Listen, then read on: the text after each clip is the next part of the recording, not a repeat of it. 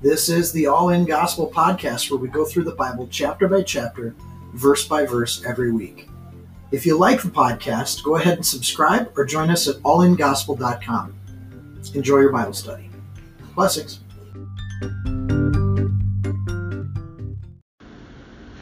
Okay, so we're going to start in Exodus 17. For the sake of context, when we're under attack, Exodus 14 showed us that we stand still, we pray, we watch, and God parts the Red Sea.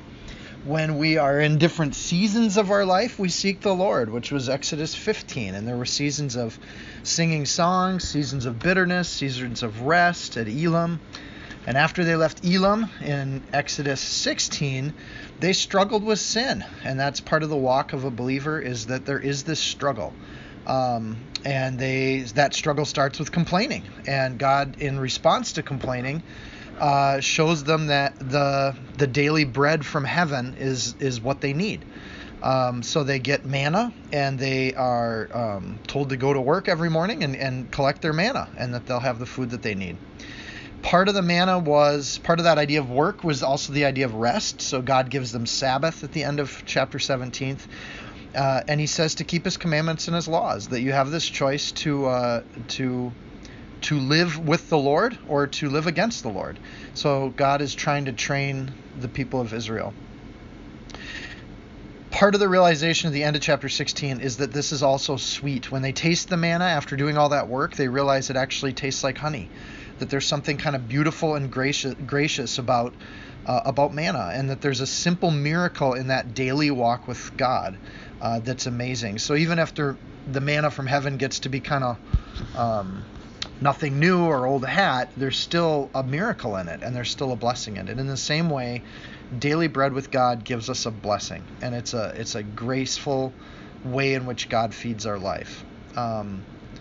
So you start to look at Exodus as this story of the life of believers, and that they have these different seasons, they have things they have to work on, we wrestle with sin, we go to war with the enemy, and it's a spiritual war, and there's a story to be told. So one question when you read Exodus is, are you writing your own Exodus story? Are you still stuck in Egypt?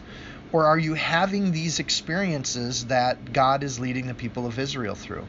So God delivers them, he leads them, he rescues them, he turns the bitter to sweet, and he provides for them in chapter 16. And now we're in chapter 17, verse 1.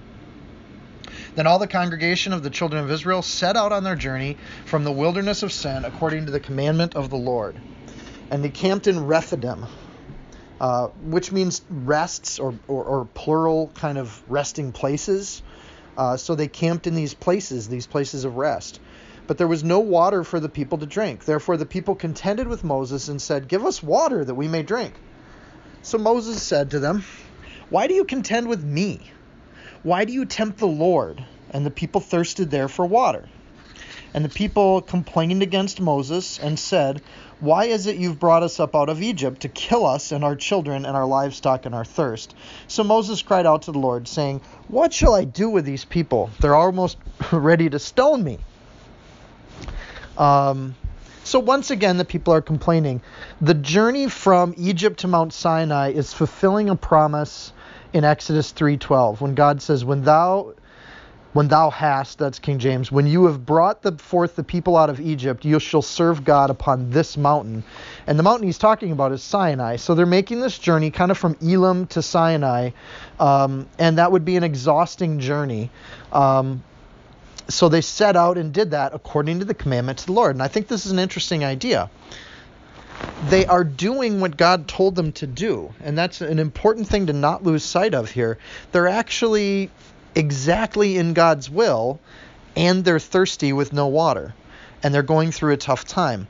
It's possible then for the life of a believer, and part of your story could include a season where you're doing exactly what God told you to do, but you're still thirsty. You're still feeling like, man, God, are you there? Are you with me?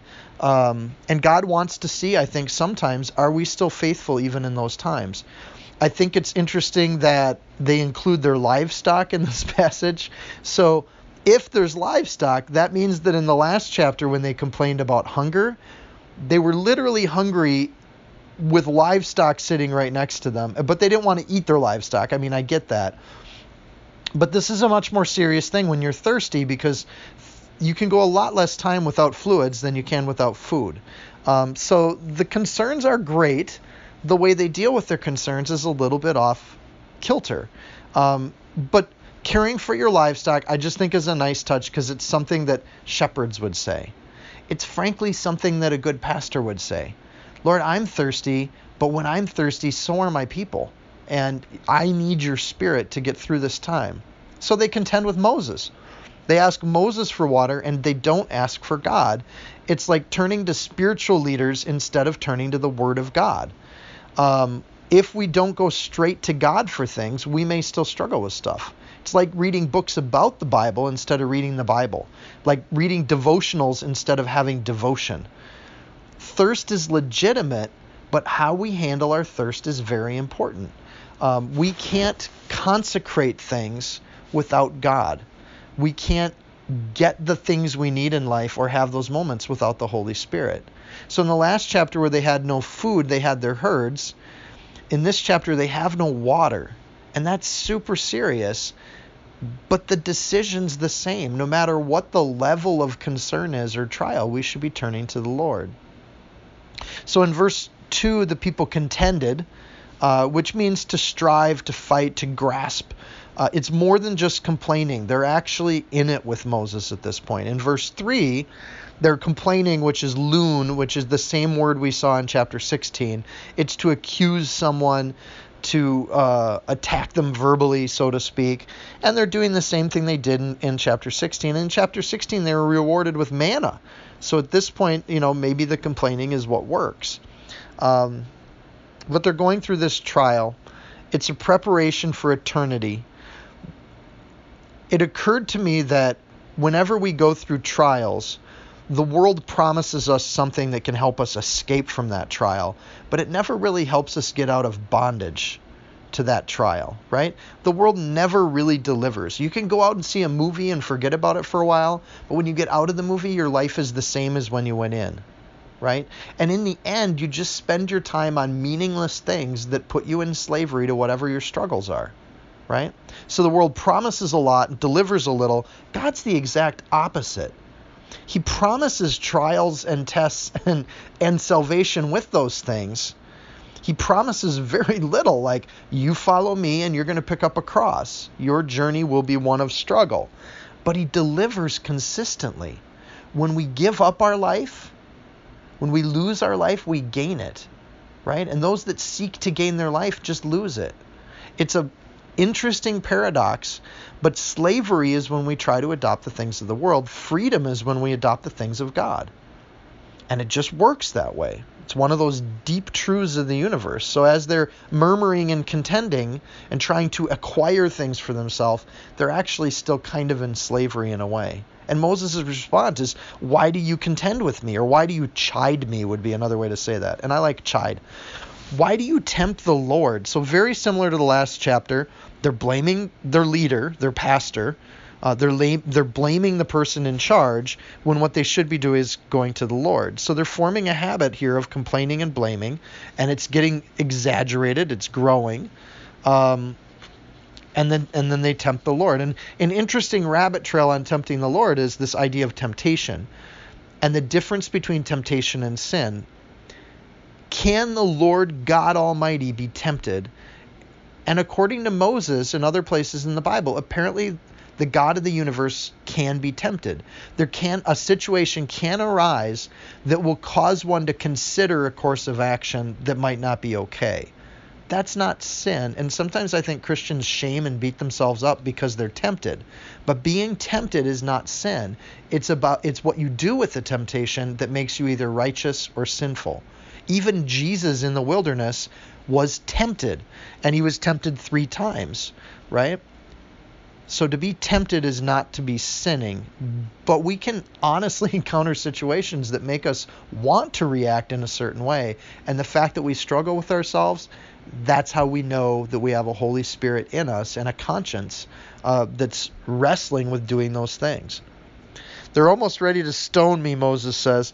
I think this is a heartbreak or a sentiment of heartbreak coming from Moses. How much would it hurt to love and care for people, and frankly to leave his sheepfold? Moses was a happy sheep herder, so he was hanging out with all his sheep, enjoying life before all this stuff started. He didn't ask for all this, but here he is in the middle of it, sacrificing, that good life with Zipporah in the wilderness.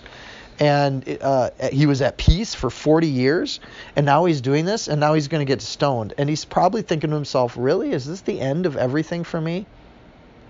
But Moses sees the truth of the matter, and that is that the complaining turns to contending, turns to a willingness to kill people, and a willingness to destroy people, which is just evil. So another nature of sin issue is sin tends to grow. It grows from simple complaints to grappling and wrestling to this desire to kill. And I think Moses is seeing a kind of truth there, and there's a heartbreak that comes with it. And here's how God responds. Listen to this. And the Lord said to Moses, go on before the people and take with you some of the elders of Israel. So Moses says they're going to stone me, and God says, why don't you go stand in the right spot? And I just, I love that, because he basically tells Moses, why don't you go put a big target on your chest and stand in the right spot for it? But he also says a couple other things. He says, take in your hand the rod with which you struck the river. Take that thing that's familiar. You know I've worked with you when you held that rod. So take the rod with you. And for Moses, he knows that rod has been used before by God and can be used again. So he helps Moses with his face by giving him something familiar. And I think that's wonderful. And I will stand before you there on the rock in Horeb. Go stand in the right spot to get stoned, Moses, but I'm going to stand in front of you. I just want you to be there and be ready to take the rocks, but I'm going to be there in the middle. And you shall strike the rock, and water will come out of it, that the people may drink. And Moses did so in the sight of the elders of Israel. The elders piece is that there's going to be witnesses here. We don't want any confusion that Moses isn't the one to complain to. Remember, that's what started this. God will do things. Moses is just his agent. So Moses, you just stand there with your rod in your hand, hit this rock, and I'm going to do things. And people can see with the elders there that it's not just you doing it, it's me doing it. So the rock in this case is a literal rock. We don't know the size of the rock.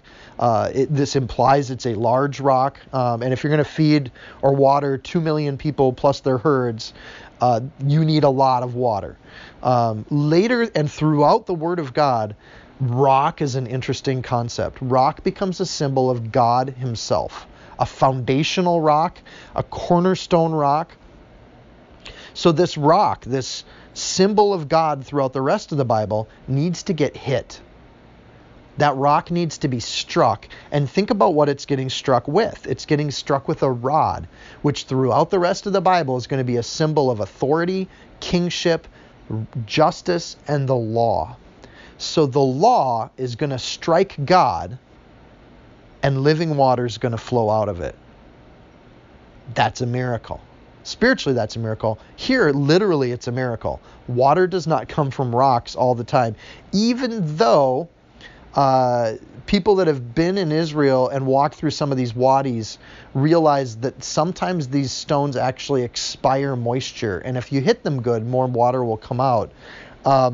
Not the kind of water that feeds 2 million people, but there is groundwater in this part of the world. There are springs, an enormous number of springs that move under the ground, because that's the way water can move more efficiently in this area. The ground and sandstone can be eroded away easily, and if you're above ground, the water just evaporates. So I want to come back to this idea of rock. It's not me connecting this to the New Testament, right? The New Testament makes this connection for us. All I'm doing is sharing what the Bible says. Look at, and if you want to turn to 1 Corinthians 10, I'm going to start at verse 1. Moreover, brethren, I don't want you to be unaware that all our fathers were under the cloud, and all of them passed through the sea, right? So Paul's basically saying the entire nation of Israel followed God, and they went through the sea. God delivered and saved and guided all of them. And all were baptized into Moses in the cloud and in the sea. And all of them ate the same spiritual food. We're talking about chapter 16, the manna. And all drank the same spiritual drink. Now we're talking about what we just read. For they drank of that spiritual rock that followed them, and that rock was Christ. Paul connects this rock directly with Jesus Christ. But with most of them, God was not well pleased, for their bodies were scattered in the wilderness. They were killed. A lot of these people are going to die in the wilderness because God wasn't pleased with them. Why is God not pleased with them? Later on we're going to read, it's because they didn't believe that God would take care of them to conquer the Holy Land, right? And then verse 6 in 1 Corinthians 10, now these things became our examples, to the intent that we should not lust after evil things as they lusted. We should learn from this. Are they lusting for evil things when they want a drink of water? No. The lusting for evil things is going to come in a few chapters. They're all baptized. They're all eating the manna. They're all drinking the water. That's where we're at right now. But later on, they're going to continue to pine after things of the world. They're going to continue to look behind them instead of looking in front of them. So just as the rock had to be struck, so did the Messiah need to be struck before the living water would flow out. Isaiah 53:4. Jesus struck with a rod of Moses, the curse of the law, and it poured out abundantly. Jesus is going to get struck by those that proclaim the law, both the Roman law and the Jewish law. And he's going to be killed on a cross for us. And it's out of that act that we have the Holy Spirit descended upon all of God's people. Here's other places where God is our rock. Genesis 49, by the hands of the mighty God of Jacob. From there is the shepherd, the stone of Israel. Deuteronomy 32, for their rock is not like our rock. 2 Samuel 23, the God of Israel said, the rock of Israel spoke to me. Psalm 18, the Lord is my rock, my fortress, my deliverer, my God, my strength in whom I will trust. Matthew 16:16, Peter says to Christ, you're Christ, you're the Son of the living God.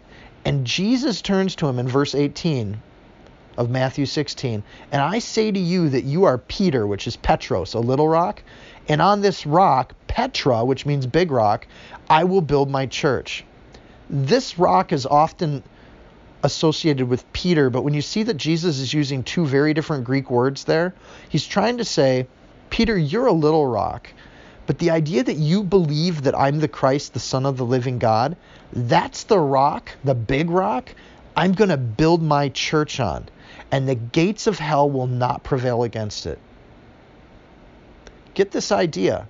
God is guiding Moses to give us an image of a walk with Christ thousands of years before it happens. This is the kind of God that's proving he's beyond time and space. Right? He's showing it to us perfectly.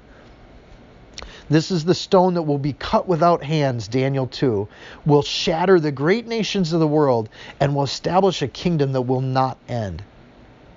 If Christ is the stone, has he shattered nations? Yeah, because we don't have Romans anymore. We have Italians. We don't have Vikings. We have Swedes. We don't have Gauls. We have Frenchmen, right?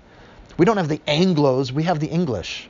Right? God has taken entire nations and transformed them from conquering nations to nations of peace and art and science and education. But here's the thing. The stone that's tested, the foundational stone, the stumbling stone, Isaiah 8:14 says, that stone will be as a sanctuary. But a stone of stumbling and a rock of offense. The same Jesus that brings life and water becomes a stumbling block for other people. You want to test this? Just go out and talk to people and say, hey, I love Jesus. What do you think of Jesus? And watch to see what reaction you get from people. And you'll either get great rejoicing and joy because somebody just met a brother and sister in the faith, or you'll get people that really get upset with you for even bringing up the name of Jesus. You can be a believer, but boy, don't talk about Jesus with other people. That gets people upset. That's a stumbling block and even offensive to some people. Isaiah 8:14. Back in Exodus, verse 7, so he called the name of the place Massah, temptation, and Meribah, strife. because of the contention of the children of Israel and because they tempted the Lord, saying, "Is the Lord not among us?" This is a really interesting passage, verse 7. Temptation and strife, Moses is clearly naming this place so they can remember this is where you were tempted, this is where you struggled, this is where you doubted your God. And the doubting of God is this, and the way Moses remembers it is not the attack on him, but the attack on the Lord. And the question, is the Lord among us or not? Interestingly, in the Hebrew is much simpler. It's just, is Emmanuel, right? Lord among us is Emmanuel, and it's in the form of a question. So they're asking, is there Emmanuel? And is the Lord among us? This is a timeless question that they ask. And that's the temptation and the strife that they're going through, is that they're doubting if God is with us or not. So then the question, is God with us? Well, Matthew focused on this entirely. In his first chapter, in verses 18 and 23, he uses that phrase, God is with us, right? And Emmanuel is a Hebrew word that directly means God is with us. So Matthew ends his gospel with that too. Remember, Jesus gives his assurance to the disciples? And if you want, just flip to chapter 28 at the end of Matthew. And his assurance was, I am with you always to the very end of the age. Emmanuel, I'm with you. That's my assurance to you. Believers, when you're thirsty, when you're complaining that maybe God isn't with you, you're denying the promise of Jesus Christ that he's with you. I'm with you till the end of the age. It's no coincidence that they get their living water from the rock that was struck, and the next thing that happens is the eternal enemies of God are coming at them. This is the last battle with the Egyptians was entirely God doing the fighting. But notice in this battle, there's a new character that shows up, and he's going to lead his soldiers in a battle against the enemy. Kind of hand-to-hand combat battle against the enemy, right? And this is an interesting shift. It's like a new era for the congregation. Verse 8. Now Amalek came and fought with Israel in Rephidim. In all the places they're trying to rest, there's this Amalek tribe that's attacking them. And Moses said to Joshua, there's our new character, choose us some men and go out and fight with Amalek. Tomorrow I'll stand on top of the hill with a rod of God in my hand. So Joshua did as Moses said to him, and he fought with Amalek. And Moses and Aaron and Hur, a new character, H-U-R, Hur, went up to the top of the hill. Oh, there's so much here. Okay. Remember, Amalek is... they're longtime enemies of Israel. If you go back to Genesis 36:12, Amalek was the son of Eliphaz, the grandson of Esau. And Esau and Jacob have the legendary conflict. So the Amalekites are cousins of the tribe of Israel. And they're the first ones to fight them. The first fight that people are going to have when they go follow Moses and Joshua, the first fight they're going to have is with their own family that are just waiting for them after they get out of Egypt. And this is a bold family because they don't care about the plagues in Egypt. They've heard about them. But they just keep attacking. They don't fear God at all. In fact, they think maybe that they're doing the will of God by attacking these crazy God people, right? But they attack like wolves. We don't see that in this text, but if you look at Deuteronomy 25, it says, remember what Amalek did to you on the way when you were coming out of Egypt? How he met you on the way and attacked your rear flanks? All the stragglers at your rear? When you were tired and you were weary and he did not fear God. Remember when you were thirsty, when you were struggling? Who went after you in those moments? Was it Egypt? Was it the world? No, it was your own family. It was the people in your church saying horrible things like, well, you should never feel down. You should never feel depressed because God's with you. Or pithy things like, well, you know, people die and go to heaven. You shouldn't mourn for that long. You should get over it. Or why don't you just start your morning with some singing and do that? There's nothing more abrasive when people are thirsty and struggling than people who think they're doing the right thing and they attack when you're weak. It's like wolves going after a pack and going after the elderly and the children, right? It's cruel and it's mean. And the Amalekites attack in that kind of way, according to Deuteronomy. These Amalekites, they're going to stick around through the Bible. We'll see them come up again. In the book of Esther, Haman's trying to destroy all the Israelites, right? One of the attempts of genocide on the Israelites. We'll have more of those too.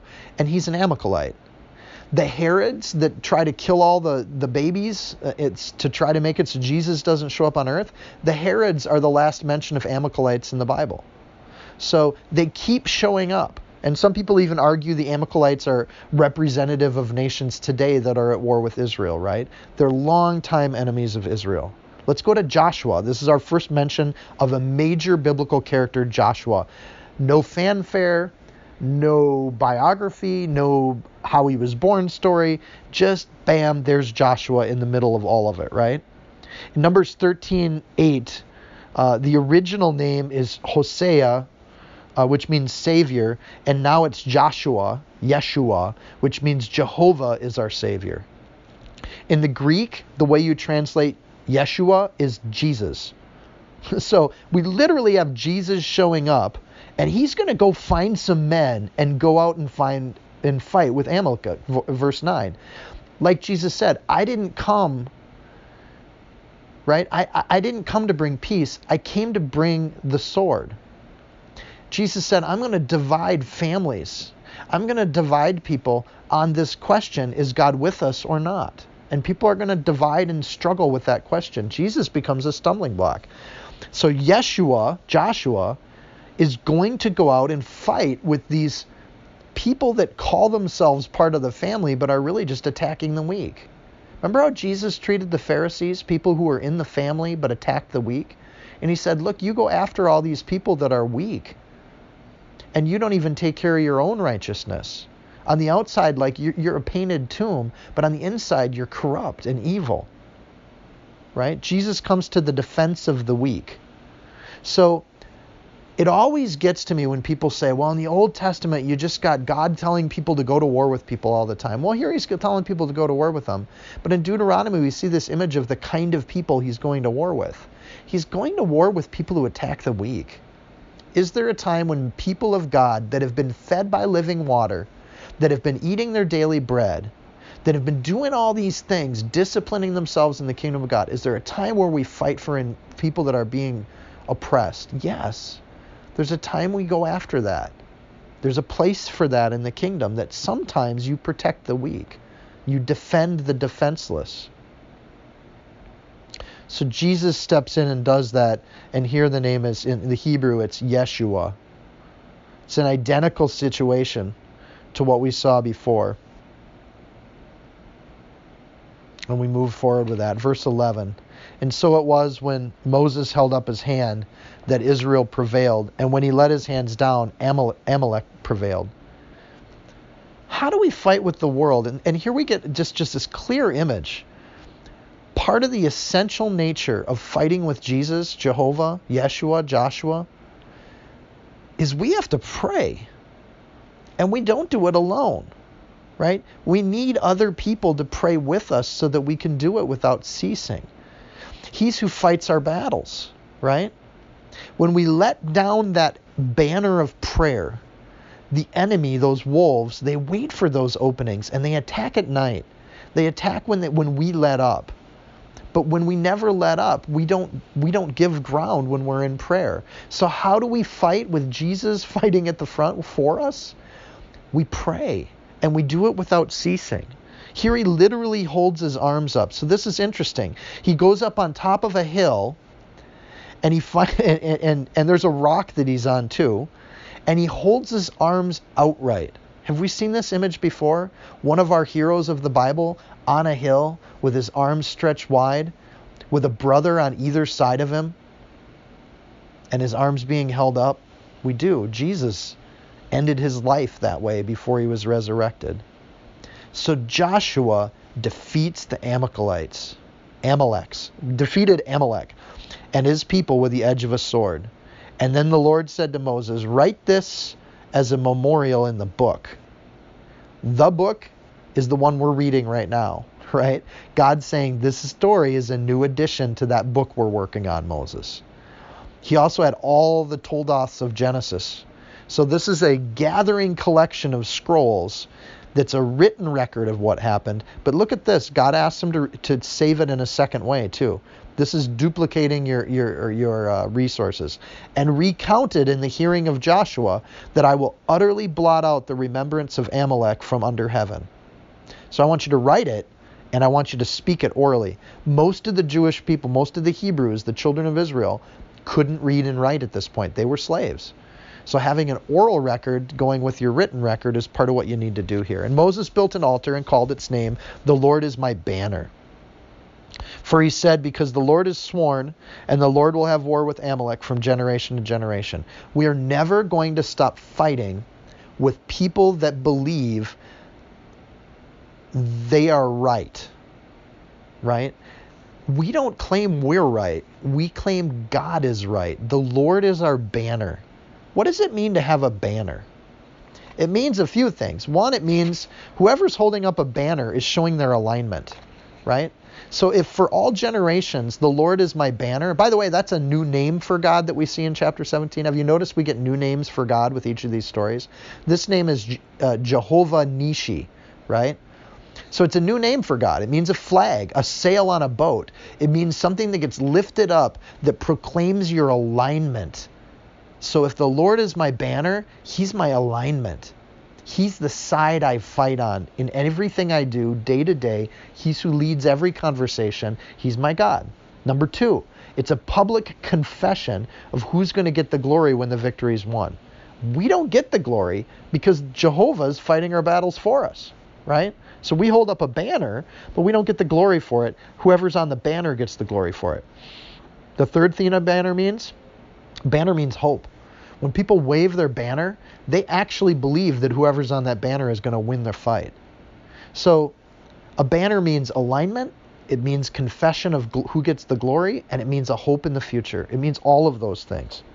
So remember, when we put things in the book, we're going to do that. The passage there that says, I will utterly blot out, is actually a repeat of a word. In the Hebrew, it's macha, and it just says it twice, macha, macha. So I will macha, macha. I will exterminate.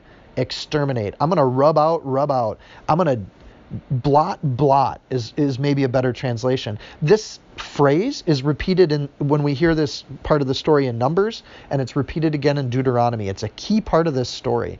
The Lord is going to be done with these people that attack like wolves. But there's going to be a season where we fight alongside Joshua. But at the end of these generations and generations of time, God's going to end it. I take great hope in that. When you struggle with people that are self-righteous, they think they know what God wants, but they do evil things to advance it. These vipers, these brood of vipers, as they're called in the New Testament. If we're going to argue with these people all the time, we're just going to have to hold up the Lord as our banner. And the Word of God is what God says. So we stand on the Word of God and we hold up the banner of Jesus. I like the idea that anytime you meet someone, you can put your banner up. And you can do it really deliberately. I mean, there's practical ways to do this to not be offensive, right? You're not in people's face when they say, what are you going to do this weekend? And you say, I'm going to go to church this weekend. I love the worship and I love studying the Word of God. It means so much to me and it really helps me. That's just telling your own story and sharing that with people. It's funny because you're also putting up a banner. You're saying who you align with. You're saying where you get your hope. And you're confessing who gets the victories when you have a great week. Right? When things go well for you, it's because you hold up a banner of Jesus, right?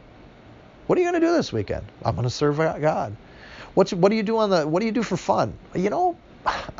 It sounds geek-like, but I read the Word of God, and I just love seeing the Word of God show itself in perfection. I love seeing these connections between the Old and New Testament. I love the faith that it gives me. I love the mission of telling other people the great news of the gospel. I love watching God take sin out of my life. The more I lean on Him, the more it happens. I love intercessory prayer. I love holding up people in prayer. My favorite thing is to hold up people in prayer that aren't even believers so they can see how God will advance in their life when they're prayed for. Can I pray for you? Is there anything going on in your life? Oh, I know you're not a believer, but hey, what does it hurt if I pray for you? Let me pray for you so you can see what God does too. Evangelizing, it's not hard. It's an outpouring of what God does in our life that other people can see. Verse 16, for he said, because the Lord has sworn, and the Lord will have a war with Amalek from generation to generation. He has said, it's past tense, Jesus will blot out, will have war, future tense. And then verse 16, the Lord will have war. And when we see it here in verse 16, it's a present ongoing tense. So once again, we see this idea of past, future, present. God works in all times. This idea of fighting with Amalek is an ongoing battle that's going to happen on earth until the end of days when God wipes the battle out. This is a picture of our flesh and our sin nature. Even though we're redeemed and saved, sin is destroyed, past, present, future. We still have to struggle with it. We still have to raise a banner and advance by blows, right? With the sword. We have to advance with the Word of God to fight sin in our own life. If you're fighting against sin in your life, it means you're saved. Unsaved people that haven't committed their life to the Lord, they don't struggle with their sin. They just do it, right? Any struggle they have is a shadow of a conscience that they might have had before in their life, but they don't struggle with it. They embrace it. If you struggle with your sin, praise the Lord. You're on the right path, but struggle with the sin. And how do we do it? We pray. How do we do it even better? We get her and Aaron to hold up our arms in prayer. Get people, get accountability, brothers and sisters, to pray with you for the very things in your life you need to do battle with. You want water? Ask for it. Jesus has already been struck. He'll give it to you.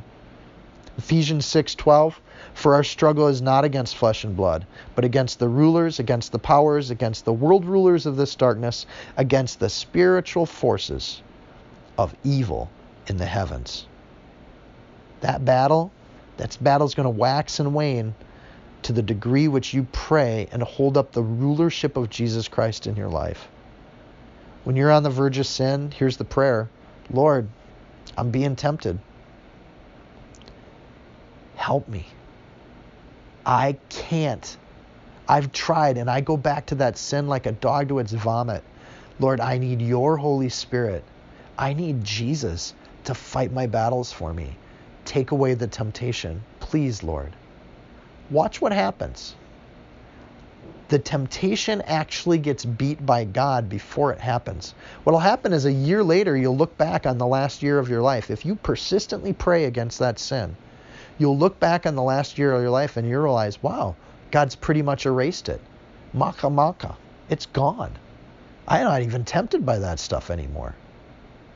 And then you can praise the Lord because He was your banner. He's the one you prayed for. He fought the battle. God is in our life and He will hold us up. And there's a way to do that. What an amazing image. Lord, thank you for this chapter. Because, Lord, we are in a struggle, and that battle is against powers and principalities, Lord. It's against our own flesh and blood. Our own struggle, Lord, is our sin. On top of that, we got wolves attacking us from the outside. When we're weak, the wolves attack viciously. Lord, bring Joshua, bring Jehovah, bring Yeshua Jesus into our life so that we can fight these battles and He can win them. Teach us to pray in all times without ceasing, to lift you up as God Almighty in our life and change us. Lord, we don't want to be slaves forever. We don't want to look back to Egypt. Lord, we need to be fed and you give us our daily bread. We need to drink and you give us water from the rock. Thank you. Teach us to pray. In Jesus' name, amen.